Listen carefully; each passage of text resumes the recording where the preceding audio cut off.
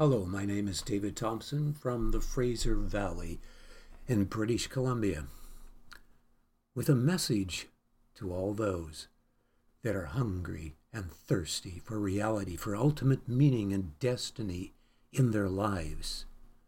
That is not just something to believe in, but is the reality for which all things were created, consist, and exist. So for those that are new, I just briefly want to explain to you about this message. The source of reality is an ultimate perfection and manifestation of love that is the very source of love.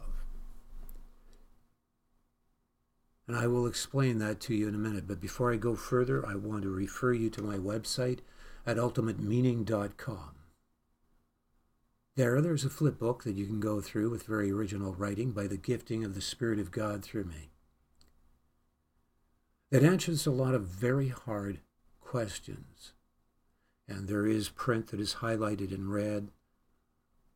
All of that, which is very extensive, are links to YouTube videos that are very profound and amazing, that show from many fields of science and archaeology the reality of what I am sharing here, that expose the mastery of deception that the multitudes in the world have bought into, that assume as fact and is far from fact. It is pseudoscience. And I'm here to share with you the good news. You don't have to believe in such beliefs that only breed hopelessness and despair and meaninglessness and lead people in a path that is destructive in their lives, that corrupt them, that cause them to have a hell-contagious state of being. This message is about the one true God, for whom to know is life eternal, as it describes in John 17. And this is life eternal, that they might know thee, the one true God, and Jesus Christ, whom thou hast sent. I'm not going to go into an extensive introduction here, because on my website at ultimatemeaning.com, there are lots of videos there where I have a whole series exposing the deception of such theories as evolution, and also pointing to the ultimate reason for which you were created and all things were created and exist.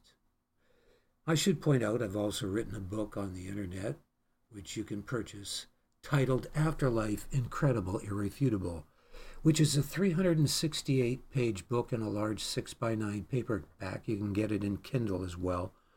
And I do plan to produce it in the near future in audio also. So you can check that book out. This message is for those that have come into that relationship with the one true God, for whom to know is life eternal. Now, how do I share these messages? The Word of God says in 1 Peter 4:11, if any man speak, let him speak as the oracles of God. So I will seek to allow God to speak through me. It should be the norm when Christians gather together, genuine Christians, that they gather together and have total freedom to share and don't have to ask even for permission to use the microphone. There should be a time of total freedom where they are sensitive, and when they sense the Spirit of God rising up in them, to not quench the Spirit, but to allow the Spirit of God to speak through them, whether it comes in the form of a creative song, where they don't even know what they're going to sing, but they sense they're to sing a song, and they have a seed thought, and out of that will come beautiful, often poetic songs, in my experience, not always poetic. It might be a word of exhortation, it might be a testimony or a prophetic word, whatever form it comes in.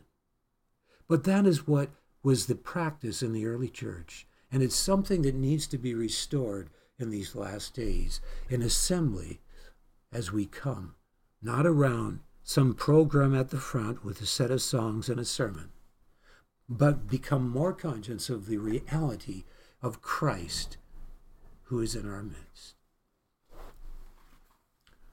So to facilitate speaking as the oracles of God requires a heart set and a mindset of worship. And so I will seek to be in that heart set and mindset of worship as I am speaking. It says in Revelations 19:10, worship God, for the testimony of Jesus is the spirit of prophecy. And indeed, when we worship God in spirit and in truth out of a pure heart of great love and reverence for God, we are filled with the Spirit in an overflow beyond ourselves that can result in creative utterances. In other words, we begin to speak prophetically. What is coming out of our mouth is coming from the Spirit of God. Doesn't mean that our own cognizance is violated or our own free will, but it is a flow where the Spirit overrides and speaks through us prophetically, testifying of the reality of God, of this one true eternal God. And for those that are new, I just briefly want to mention that I'm speaking of an ultimate perfection of love that is so pure that it always chooses the highest lasting good over any lesser choice, freely always chooses. A love that as such will not condone what is contrary to love. This love that always chooses the highest lasting good. Any lesser choice would obviously have a measure of corruption in it. This love is the opposite of corruption. It is the very destroyer of corruption, so that there can go forth goodness that is ever enlarging without end, in a destiny that we know as heaven. And there, of course, in the book I've written that I mentioned, many examples of people highly verified to have been dead, some like Dean Braxton for almost 2 hours. And there's others that have been dead for 3 days. These people are described being in a place that is beyond comprehension. This physical dimension is very inferior. The reality of what they experience is so many more times greater than this physical dimension that one person compared it to being like 2D compared to 3D. 2D paper, is our physical realm, some dream that's hardly anything but a vague dream compared to the reality of this far superior dimension when you leave your body and you find yourself either in heaven or hell. That's where your real life begins. It's not here. This is what many of them say. You think your life begins here? No. Your real life begins when you leave the body, when you transition into this far superior dimension. Of course, particle physics reveals there's most likely up to 10 dimensions, and the 4th to the 10th dimension are all very much far superior to the physical dimension, ever increasing the higher that dimension is. You can check that out when you read that book. One thing I do to facilitate speaking as the oracles of God is I cast lots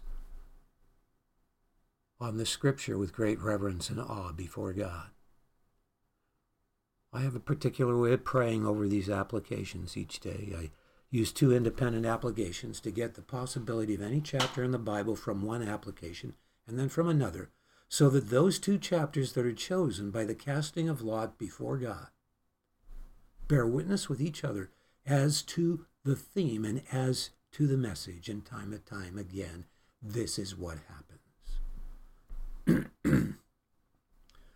Then I meditate on those 2 scriptures for only a half an hour and preach, because I don't want to trust in notes. I want to be in a heart set and a mindset of worship so that I'm speaking as God would seek for all of us to speak, as the oracles of God are prophetically.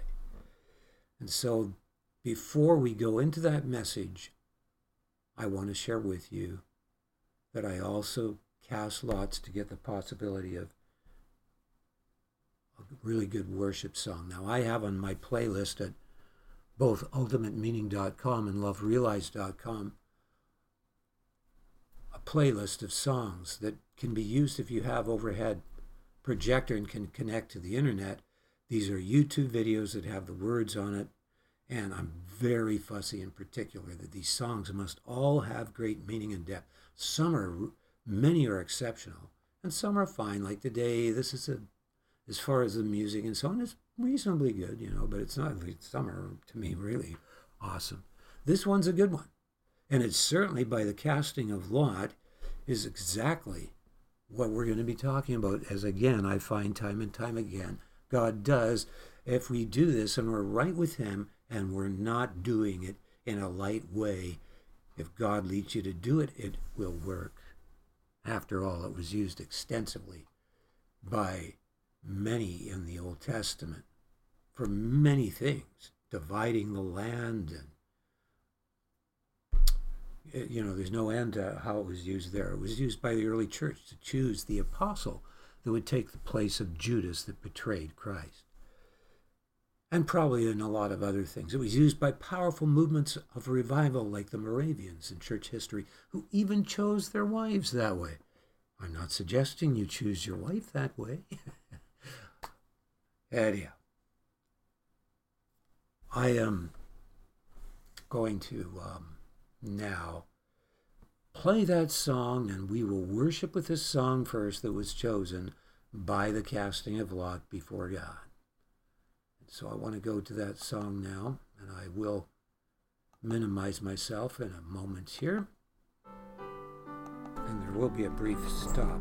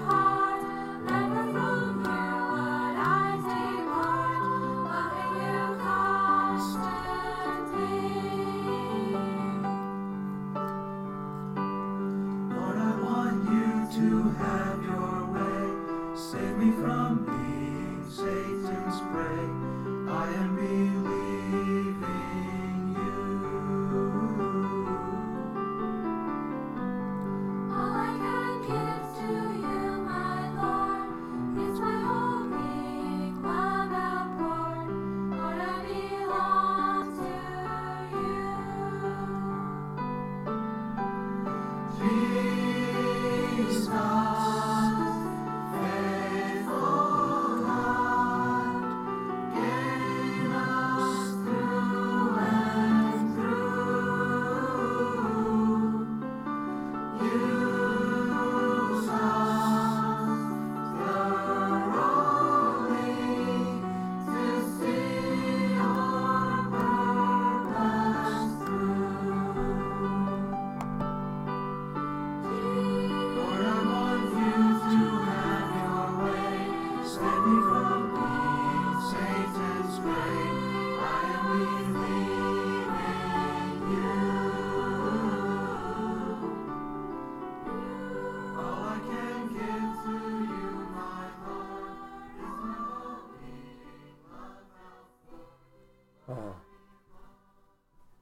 How wonderful to see your purpose through.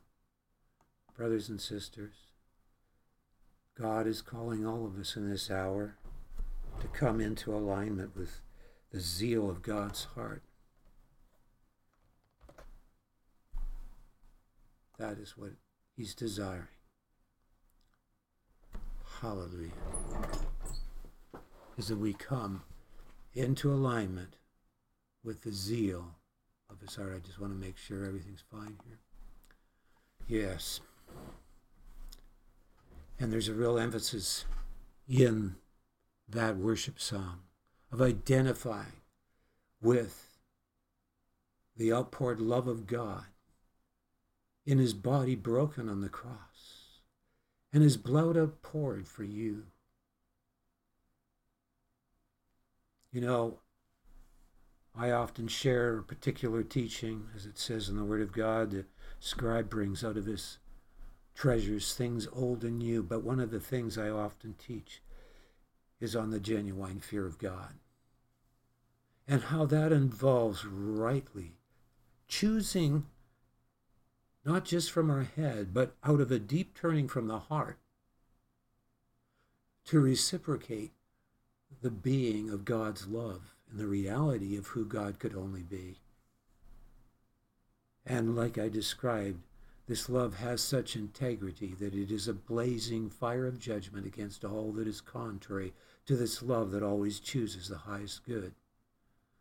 It is the holiness of God. It is, as it were, the holiness of his love. This love is, as it were, a consuming fire of judgment against all that is contrary to love. It is very well illustrated and represented in the negative symbol and the positive symbol in math and electricity. That is, the truth of everything in nature is held together by negatives and positives.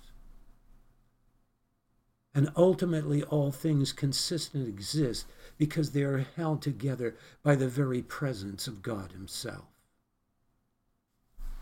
The Holy Spirit is an omnipresence attached to every particle of existence, in all dimensions of existence in omnipresence, in which is also the Father and the Son. But I don't want to get sidetracked by talking about that. What I want to share is that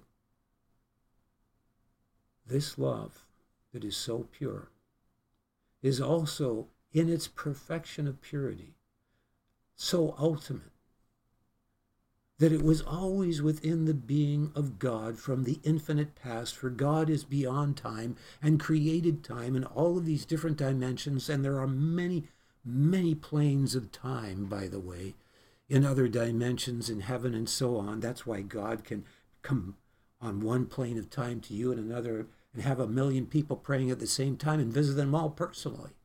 And it can be totally personal and real, because he has no limit on the planes of time that can intersect into your time. But I want to share with you this. This love, as it says in the Word of God, he was slain from the foundation of the world. In other words, before the world was created.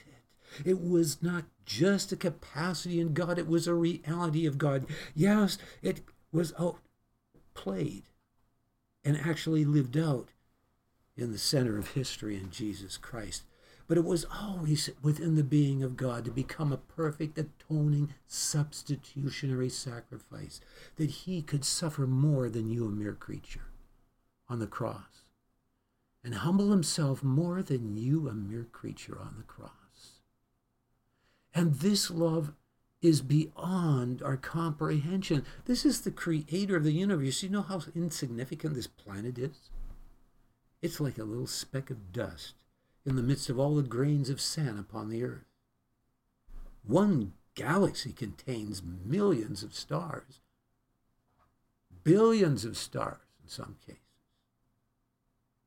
And there may be billions of galaxies. The vastness of creation is beyond man to even comprehend, of what he's created in this physical dimension. And of course, they know that matter is a very small percentage. There's all these other dimensions which take up a far greater percentage of all that can be seen through modern technology, such as the Large Hadron Collider in Geneva, Switzerland, and so on.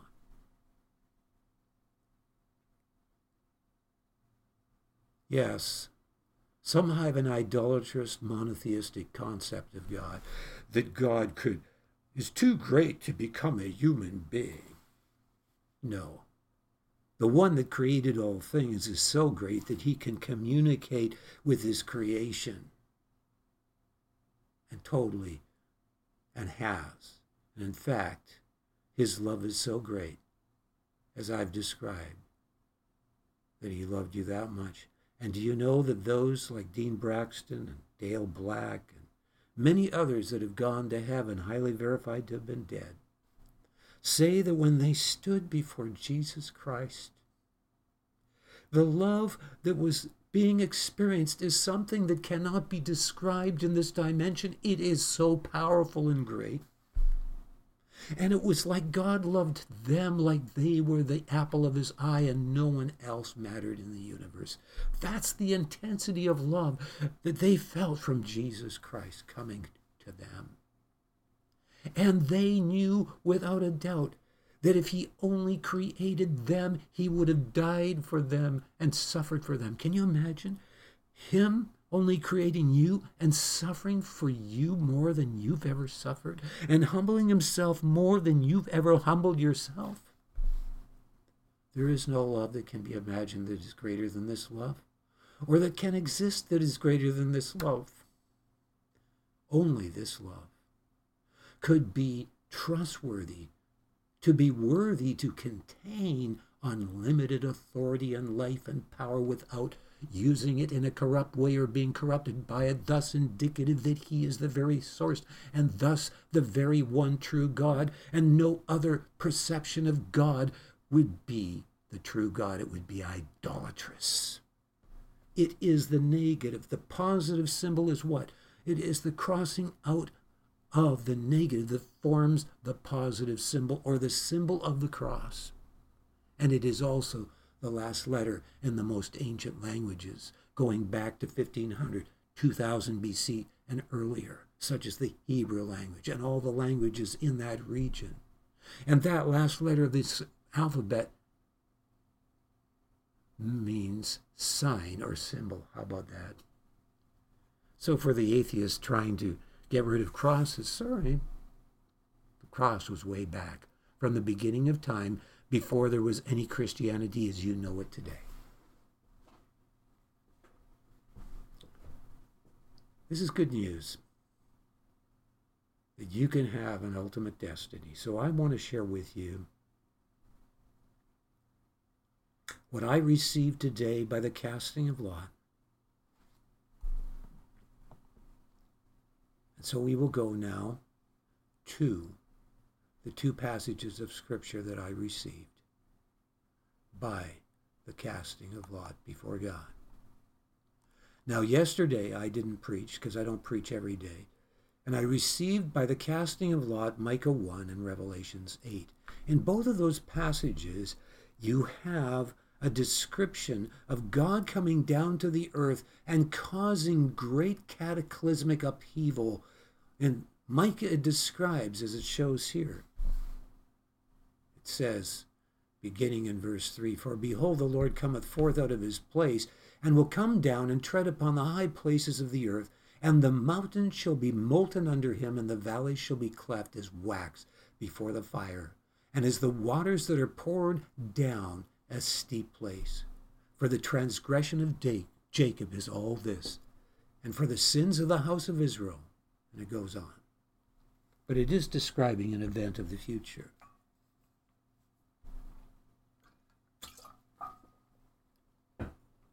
God is a consuming fire of judgment. And there will come a time when he will create a new heavens and a new earth, and this heavens and this earth and this present solar system will be devoured and made molten by fire, and out of it will come a new heaven and a new earth that is far greater than this, where there is no corruption. Yes, where there is heaven. And I can't go into describing all of that here for time, obviously. And I'm just skipping through all these other things I meditated on yesterday. But I had Micah, and the other one was Revelation 8. And we know that Revelation 8 is a description of the last days and of what many believe is an asteroid. And by the way, in Matthew 24, when it talks about the stars falling from heaven, that word is asteroid in the Greek. It's referring to that. But of course, we know stars fall from heaven in Revelations that represent angels as well, such as in Revelations 9. But here in Revelations 8, many scientists that have looked at this have said this is exactly what would happen before an asteroid hit the Earth. Now, of course, we have Tim Horan, which is a Pentecostal prophet, whose prophecies have been dead accurate in foretelling the death of the Pope, including the date, and everyone mocked him, saying this has never, the chances of that happening are nil. But it happened, just as he said. I can't go into it. He also foretold about an asteroid that will hit the Earth on April the 13th, 2029. Now, it was those scientists that said that what they saw in Revelations 8 was exactly what would happen. First, there's the grass that's burned, and much of the forests are burned by fallout that comes before the asteroid hits. And then, of course, it goes on and describes something like a mountain. Part of the asteroid, he said, would hit the ocean. The other part would split and hit the Earth. And so you got two descriptions there. And so I could go into detail describing all of that. And then, of course, you come to the trumpet. The final trumpets are always the trumpet that involves the very end, where the kingdoms of this world become the kingdoms of our Lord and of his Christ, and it involves a great earthquake. But I want to go to what I've received today by the casting of lot, because it again is a continuation,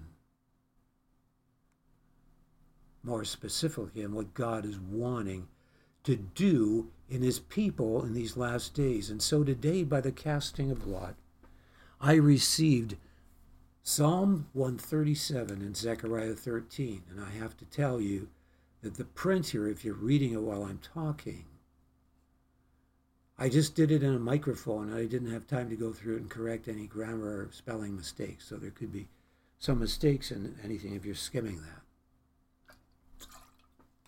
But I want to go into pointing out the two things that stand out, first of all, of the verses in these two Psalms that fit together.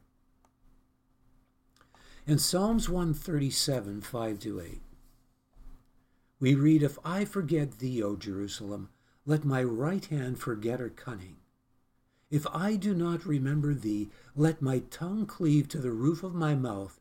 If I prefer not Jerusalem above my chief joy, remember, O Lord, the children of Edom in the day of Jerusalem, who said, raise it, even to the foundation thereof. O daughter of Babylon, who art to be destroyed, happy shall he be that rewardeth thee as thou hast served us." This is about Jerusalem. And I want to share with you a message that is the very burning zeal of God's heart and the focus of his heart for this hour, that God is calling his people to come into alignment with. And I would say, woe unto those in the body of Christ that want to be at ease and lukewarm and refuse in these last days to get in alignment with the zeal of God's heart. And what is the zeal of his heart? It is that we give him no rest until Jerusalem goes forth as a torch that burns. And it's not just talking about Jerusalem and Israel. Your Jerusalem is in your town and in your city. What is your church doing? Is it having an impact to bring multitudes of souls in your area unto Christ? Do we have a burden that the glory and presence of God comes into our midst, into our assembly in such a way that the darkness is broken over our communities or our city or our town?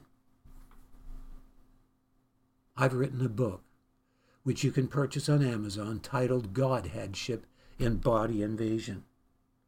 It's about 250 some odd or more pages in a large paperback 6x9 in outline format.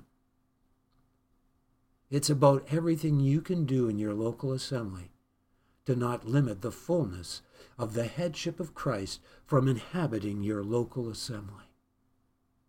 The steps that you can take as an individual, that you can take as a body of believers, that in these last days we may fulfill John 17, that the world might believe, that there might be a tremendous ingathering of the harvest. Right now the Spirit is saying, multitudes, multitudes in the valley of decision, for the day of the Lord is near in the valley of decision. Anyone that really knows what's going on in the news, and if you're a believer, certainly you shouldn't have been duped. Certainly if you're walking close to God, He would lead you to see and know the great deception that is taking place around the world at this time. Now, since these messages are going on Facebook, I cannot go into details, obviously. I am really disputing whether I will switch over eventually to Rumble. I'm just wondering then how, I want to reach as many people as I can. That's why I'm still with Facebook. But we'll see what God has in that matter. But here's the thing. It says, without a vision, the people perish. And the vision should be such in our heart as a consuming passion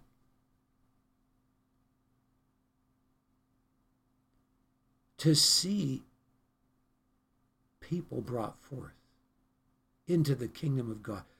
When the world itself that doesn't know God sees all the corruption in so many institutions that is so rampant, and the absolute insanity of things that are being promoted that are demonized, that are hell contagious, that are anti-life, that are destructive to the family unit, and so on and so forth, that are destroying people's lives. And I could go on sharing so much in this. I need not give you any of the details here. That is causing the harvest to become very ripe, because people are beginning to see, oh, there must be a God after all if there's evil like this that is so blatantly, obviously insane and demonic, that is totally irrational. And so there's a harvest. And God wants the church to be ready for this harvest, brothers and sisters. Is your life insular? Is it insular so that you're caught up in the busyness of this world system, and it's got you in a whirl like electrons going around the nucleus of an atom, so that your heart has become hardened with the busyness of even maybe doing Christian ministry? The only thing to break that shell is to return to the genuine fear of God by a deep turning in the heart, first in the perception of the negative, reciprocating the holiness of God, that it is good because it is the destroyer of corruption, no matter how severe it is in our own lives. If God has to be severe to bring me to the death of myself, that I might be not judged with the world to eternal loss, and that I might be a blessing to God and to others, so be it. I will choose to buy of Him the gold that is tried in the fire, rather than to say, no, I will buy into this false teaching that I am rich and increase with goods and have need of nothing. Woe unto those that equate godliness with material gain. Yes, Abraham was rich, but his pleasure wasn't in the material things of this world. His pleasure was in a love relationship with God. He was a man of prayer and of intimacy with God. And God has chosen the poor rich and heirs of the kingdom of God. Was Elijah rich? Did he have riches? Yes, he had such rich relationship with God that the woman that was starving and had no money and had to give her children away to pay off the debts, he caused the oil to multiply. That's the kind of relationship God is wanting in these last days. Now, I want to go into this here further. In Zechariah 13, 1-9, there is so much. And so I want to start reading it. This is also talking about Jerusalem in the last days. And as you will see, there is this great, great depth of intimacy that happens in the last days in people's individual relationship with God that is way beyond anything that we know at this present time. But God is wanting to lead us into it. And it says in verse 1, in that day there shall be a fountain open to the house of David and to the inhabitants of Jerusalem for sin and for uncleanness. And it shall come to pass in that day, saith the Lord of hosts, that I will cut off the names of the idols out of the land, and they shall no more be remembered, and also I will cause the prophets and the unclean spirit to pass out of the land. This is in the very last days. Yes, at this time, sometime in the near future, there will be over the land of Israel a spirit that is unclean, that is influencing that nation. And that unclean spirit will be in two forms. It will be in a state where those that are very self-righteous in their own self-righteousness will express that uncleanness coming out in the form of their prophets. Yes, there's going to be a movement of a lot more of the prophetic happening. The other will be the new age kind of thing. And they will have their prophets. And they will be prophesying. Out of the influence of this spirit, the unclean spirit that's described in Revelations chapter 16, I believe. Or maybe it's 12. Of the three unclean spirits that came out of the mouth of the dragon, out of the mouth of the beast, and out of the mouth of the false prophet. But there will be many besides the main false prophet. There will be many prophets in these last days that will be, in some measure, saying things that come true, in some measure, demonstrating the supernatural to deceive. We know that just before the coming of Christ, it emphasizes that the deception will become very, very great. We see it in the book of Revelation. The false prophet calling down fire from heaven like Elijah. We see it in Matthew 24, and so on. And even in the time that Zechariah wrote this passage of Scripture, there were those that probably wanted to imitate being like Elijah, that was so powerfully used of God. And so he emphasizes that this unclean spirit will pass out of the land, because this is just before Christ comes and sets his feet on the Mount of Olives, and it splits in half, as is told in Zechariah 12, the chapter before, which we will go to share some things there as well.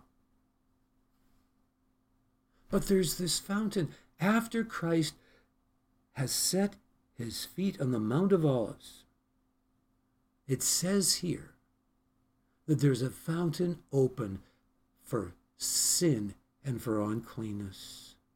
We know that old hymn that says there's a fountain filled with blood drawn from Emmanuel's veins, and sinners plunged beneath that flood lose all their guilty stains. And I want to point out to you here a little bit more about that fountain by going back now to Zechariah 12 and reading verse 10 to 14. And I will pour upon the house of David and upon the inhabitants of Jerusalem the spirit of grace and of supplications, and they shall look upon me whom they have pierced. Notice it says me. This is referring to Yahweh, the most sacred name for God. And brothers and sisters, let us remember that in Genesis 18, Abraham is at his tent door, and 3 angels appear a distance before him, maybe 10 feet.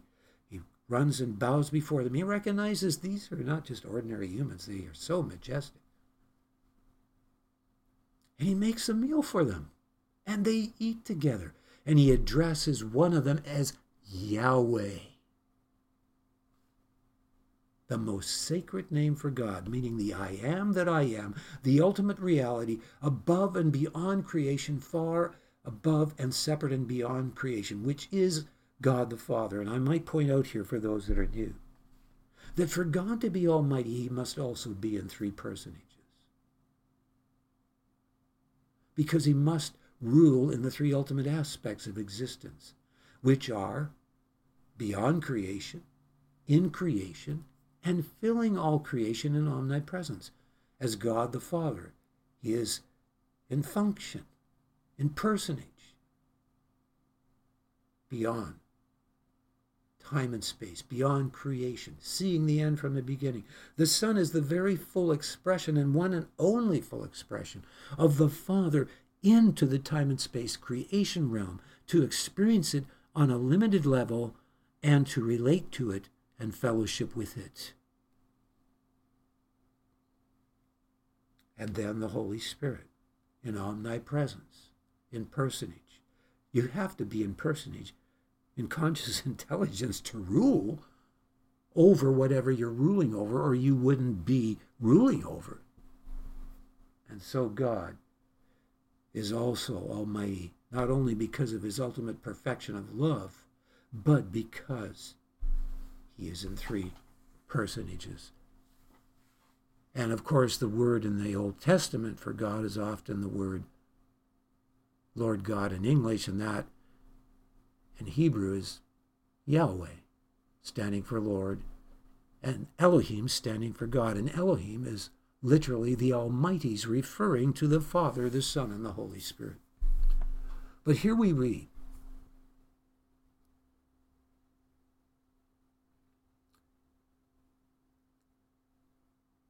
that they will look on me whom they have pierced.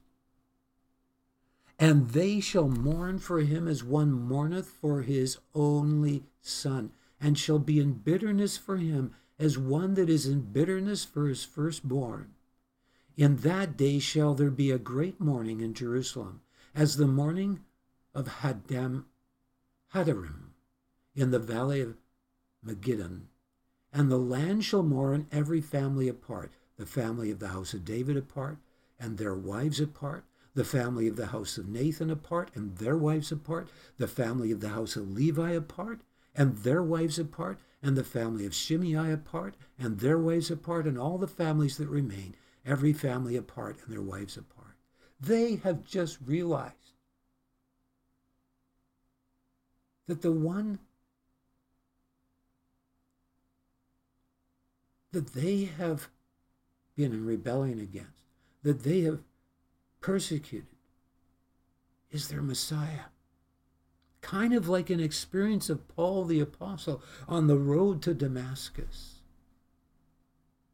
These are people that are very zealous for God.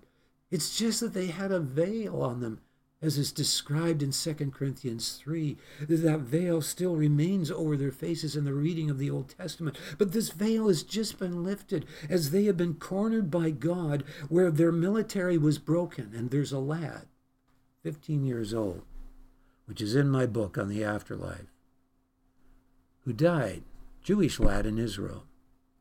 He wasn't Orthodox, but he died, and he experienced seeing the Mount of Olives split in half, not knowing it was in the Scriptures, according to him. seeing, and he's being interviewed by this rabbi and the whole congregation of Orthodox Jews, and he's describing what he saw, and he's describing the Messiah, and it's getting a little difficult for him because what he's describing is like Jesus Christ. I mean, he's not using that word, but they're thinking, whoa, I mean, he's this and he's this. Man, the only person that fits that description I know of is Jesus Christ. But they don't want to acknowledge it. They're still not acknowledging that. But he describes how Israel, he saw Israel, and he saw all the missiles and the drones and all kinds of things coming against Israel, just hordes. And they could only withstand for 2 days in this battle, and they were defeated. And then 2/3 of them were captured, tortured to death, many of them, and so on. But they could not get near Jerusalem, because before Christ comes and the Mount of Olives splits in half, his presence is now starting to come down to the earth, and it's causing a supernatural, powerful thing around the area of Jerusalem and in Jerusalem, protecting people in that area, according to him and what he saw. And then he sees he doesn't mention the word prophets, I think. He sees 2 people rise from the dead, one on the one side of the Mount of Olives and the other on the other side. And after those 2 people ascend, as he saw,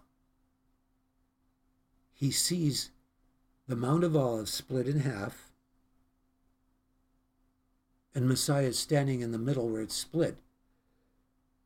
And he's only allowing people into that split area that know God. And the way he described it is the Messiah could smell those that genuinely feared him, that had a genuine heart relationship with him. And those were the ones that were allowed in to receive eternal life into this somehow area that's behind and right into that split of the Mount of Olives. And of course, at this time, as he's there, they are looking on him whom they have pierced. And there's this great mourning. And brothers and sisters, there's the Day of Atonement that the nation of Israel celebrates. And when they celebrate that day, they fast all day. And the Word of God says, if you do not mourn in that day over your sin and then you're cast out of the nation. I believe that's what it says there.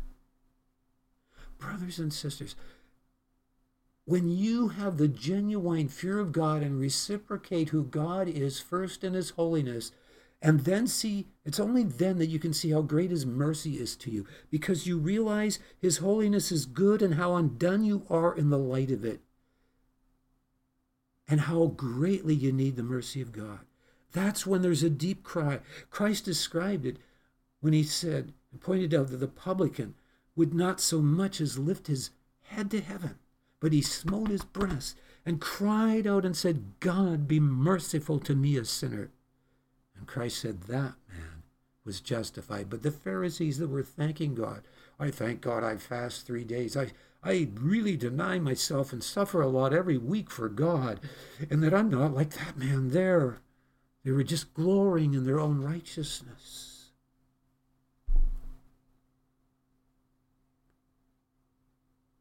They're in a time of such desperation here, because here their military might is broken and there's no hope and they're expecting to be slaughtered, and suddenly God comes on the scene. You would be weeping. You would be crying if you realized this is the one you crucified. If you had a heart that was really turned to him. People that always are joyful and never know what it is to mourn and humble themselves under the mighty hand of God. I say there's a very limited knowing of God in you. If you cannot know what it is to rend your heart and not your garment before God, there is a time for mourning. There is a time for rejoicing. And a thing that we're lacking in the body of Christ today is a genuine turning in the heart that reciprocates the holiness of God, out of which we then can reciprocate the tremendous mercy and grace of God. And I want to point this out here, because as you go into this passage here, it gets to be more and more amazing. We read this now. And it shall come to pass that when any shall yet prophesy, then his father and his mother that begat him shall say unto him, Thou shalt not live, for thou speakest lies in the name of Yahweh. And his father and his mother that begat him shall thrust him through when he prophesieth. What is this about?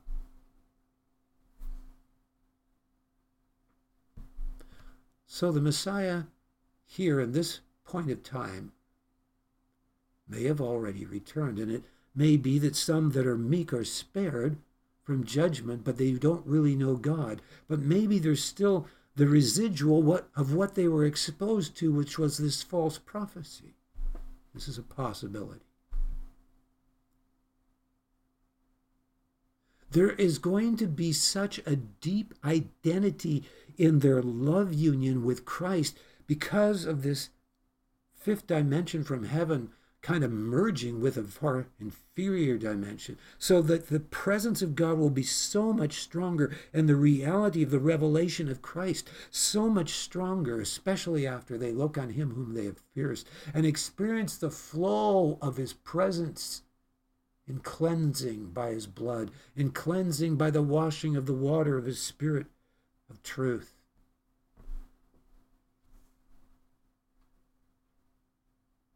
That the intimate relationship with God will be so strong. Their love for God will be so strong that it would be nothing for them to literally kill their own child that was in rebellion against God. It's not. This is what it says.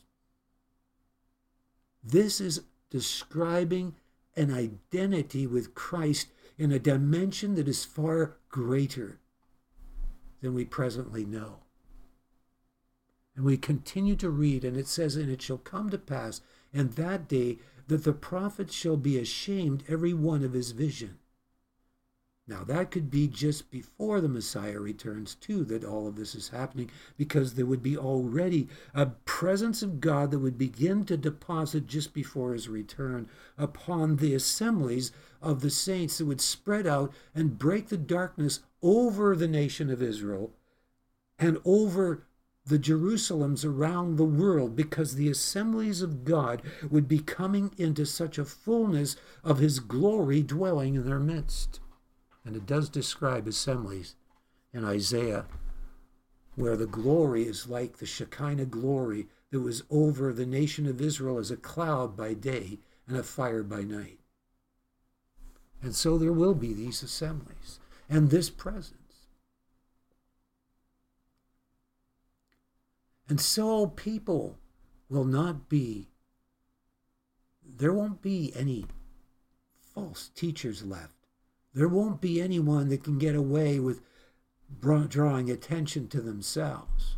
It says in Isaiah 33, Fearfulness has surprised the hypocrites in Zion. Who among us can dwell with the consuming fire? And in Isaiah 33, it is describing there the Lord's return as the Messiah to the earth.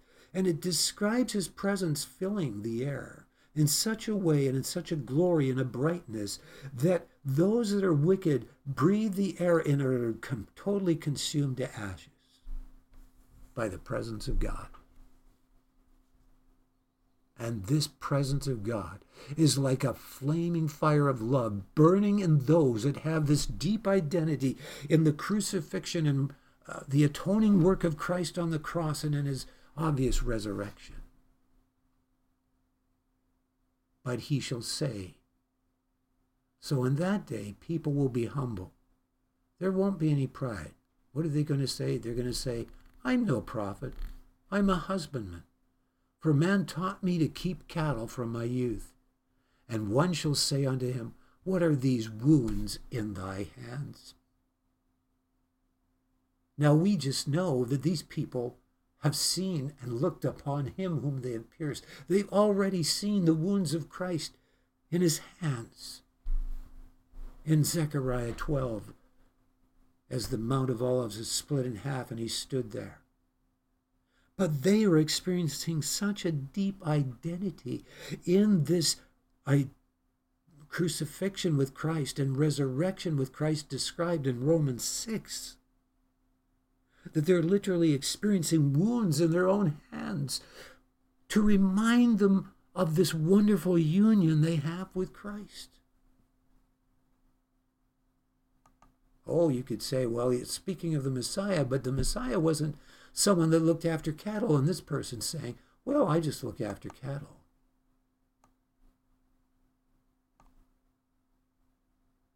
And we could go on, and it says this. Then he shall answer,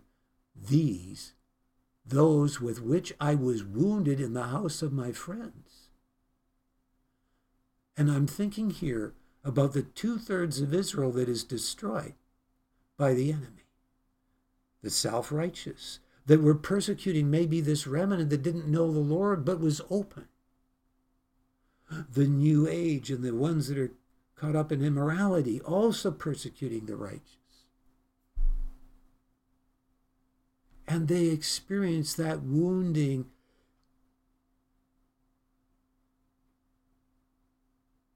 in their lives, and it manifests in an identification with the wounding of Christ on the cross. And so from this here we read a prophecy of the actual death of Christ before it happened. And it says, awake, O sword, against my shepherd, speaking of Christ, and against the man that is my fellow, saith Yahweh of hosts, smite the shepherd, and the sheep shall be scattered. That's the disciples that were scattered, that were under Christ in the Garden of Gethsemane. And I will turn mine hand upon the little ones, and it shall come to pass that in all the land, saith the Lord, and then now it's skipping ahead to the future of this event that I've just described, where 2/3 of Israel is taken captive.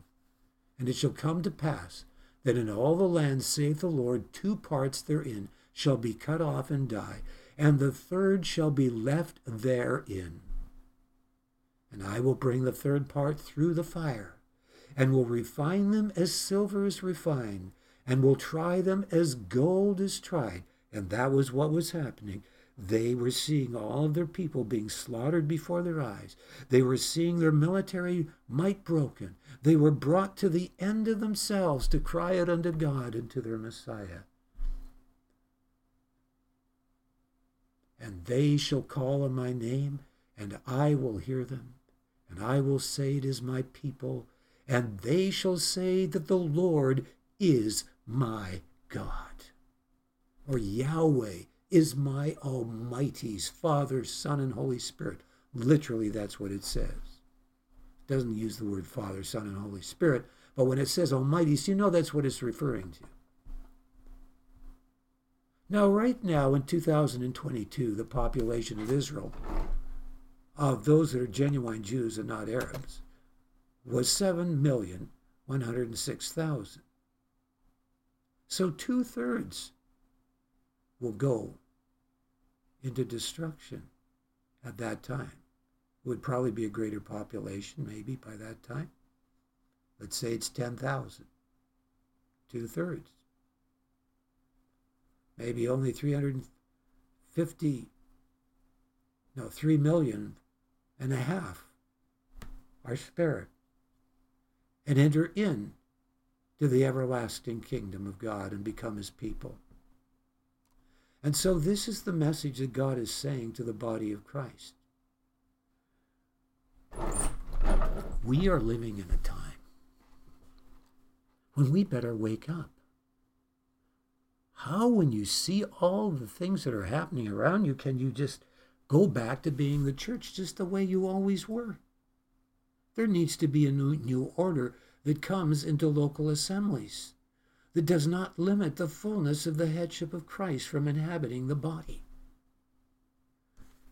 I want to get together with people that will see this vision come to pass. And I say a good strategy would be this: in your town, in your community, Get the churches together to fast and pray for 3 days. If you can do an Esther fast, great. And let's cry out mightily to God, because this is only what's going to bring the nation back to God. This is no time for, we've had all these prayer meetings in the States, and all they do is sing most of the time. They don't really turn with all their hearts to God and seek God. Too organized. No, we come together and we fast and pray and we cry out to God, break up into groups or whatever, I don't know. But we need to really seek God. And then we go back with a resolve before God that we will never be the church the way we were. We will become his house of prayer and holiness. Forget about your pre-service prayer meetings. Make your church service a prayer meeting and be in the awe of God until you're more conscious of him in your midst than some program and songs at the front. And let the gifts of the Spirit fully function as you come out of that prayer into worship songs. Allow the full functioning of the body. And then now after that, as the leadership is led by the Spirit, they share. God is asking for a new order where we repent of the gods of amusement, worshiping the idols of amusement. Christians spending hours watching sports, but they do not pray. The Word of God commands us to redeem the time, because the days are evil. This is the time to be in a passionate love relationship with God, where every moment is consumed in doing things that count for eternity, not in idleness. There's no place for idleness in the kingdom of God. And God's created us all unique with creative abilities. It doesn't mean you're going to have a boring life, but all the more a fulfilling life, to use whatever creativity you have to advance the kingdom of God, but not to waste the time on pleasure and on amusements and on trying to make money. Maybe God wants you to sacrifice it so you have a prayer life and a less paying job. So this is the message. And I'm asking brothers and sisters for people to come together, to contact me. We need to get together in the United States and in this nation of Canada and catch this vision until there is a Jerusalem in every town and city across this nation that burns brightly. When the Lord returns in Jerusalem and that massive earthquake happens, assemblies, according to the Jewish lad, were around the world, and they were just as significant before the presence of God as those in Jerusalem. And they experienced God protect them from all the buildings that were falling and protect them from they were totally protected in the midst of the destruction. And when we form Christian community and fulfill John 17 and Ephesians 4 and what it says in Acts, whom the heavens must receive until the restitution of all things. When this happens, brothers and sisters, we'll conquer our nation and turn it from corruption. This is the key. It's not a political answer. It's first a spiritual answer that we must prevail with. And yes, that doesn't mean we neglect the other responsibilities of standing against unrighteousness. So thank you for listening to this message. God bless you all.